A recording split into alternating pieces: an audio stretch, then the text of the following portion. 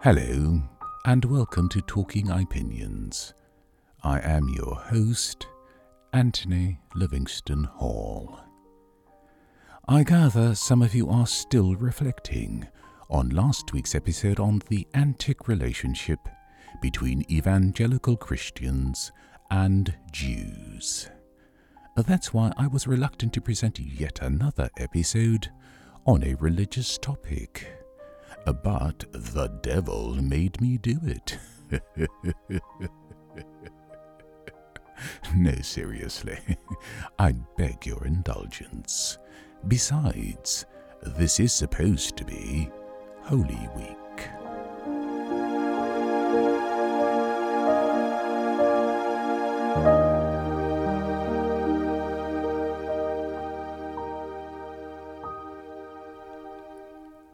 As many of you know by now, I grew up as the son of an evangelical preacher man.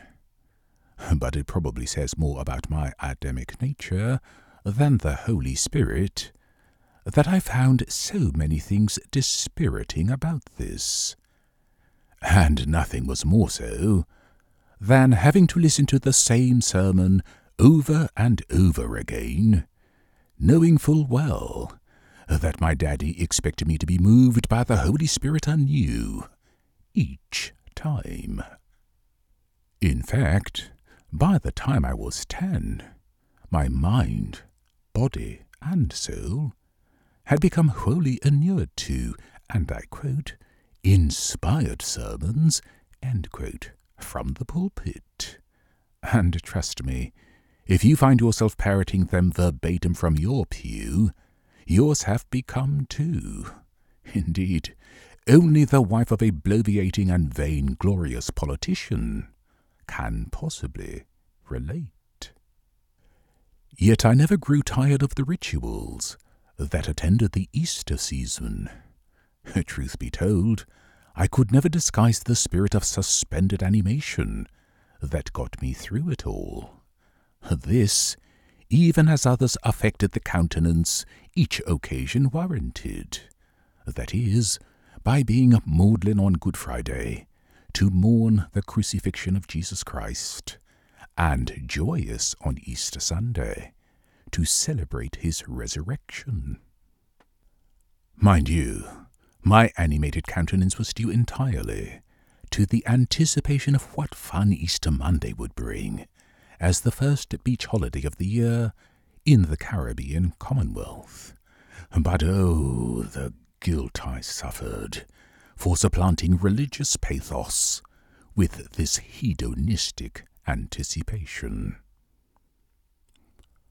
But thank God I figured out, before my puberty was in full bloom, that he will forgive me, not only for my sinful thoughts, but also for the diabolical pleasure I derived from playing one of the soldiers who flogged Jesus Christ as he crawled his way to Golgotha in the Passion plays our church performed every Easter. Which brings me to the essence of this Good Friday sermon. I address it particularly to Christian parents who force their children to attend all manner of church services, just as my parents did when I was a child. God will forgive the little children for not getting all worked up each year to pay scripted homage to his son's crucifixion and resurrection. He will even forgive them for not writhing with the Holy Spirit on cue at revivals, at which it seems the only souls that ever need saving are those of mischievous children, not those of sinful adults. Above all, God will not ruin their lives if the only spirit that moves them at Easter time is the one they hope will get them to the beach on Easter Monday. And all the people said, Amen. Of course, with COVID lockdowns still in effect in so many places, chances are there will be no church today, to mourn his crucifixion, or on Sunday to hail his resurrection. Alas, this means no beach on Monday, to wash away those rituals. As my mummy used to say, when she was being playfully cruel, the Lord giveth, and the Lord taketh away. But if you really must wallow in the macabre passions of this season, I suggest you watch Mel Gibson's The Passion of the Christ, because, more than any sermon or play, this movie will evoke the funereal emotions and convey, in refreshing and entertaining fashion, the expiatory significance of these familiar words. For God so loved the world, that he gave his only begotten Son, that whosoever believeth in him should not perish, but have everlasting life.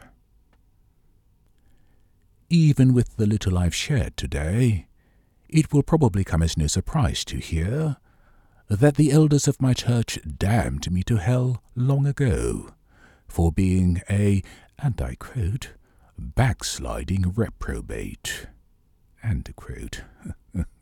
But I respectfully submit that this had more to do with the Pharisaic standards that govern conduct in most churches than with any unpardonable sin I may have committed.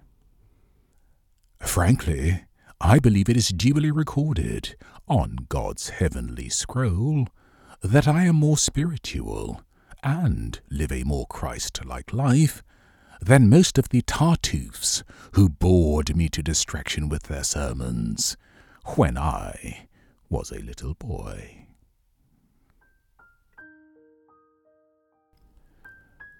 But is there any wonder news broke this week that people are abandoning churches en masse? I mean, Catholic bishops have allowed their churches to become little more than plucking grounds for paedophile priests. Evangelical leaders have forsaken God for a two-legged orange calf named Donald J. Trump. And televangelists of all stripes have fleeced their flock as brazenly as three-card Monte hustlers used to fleece tourists. Organized religion seems little more these days than a degenerate, disgraceful, dystopian enterprise. So why would anyone in their right mind want to remain a member? I say the golden rule is all you need. Just do to others as you would have others do to you. It is sourced to the Bible, but with a hat tip to Thomas Paine, it is really just common sense. Still, life would be so much better if you also heed this Shakespearean advice: to thine own self be true.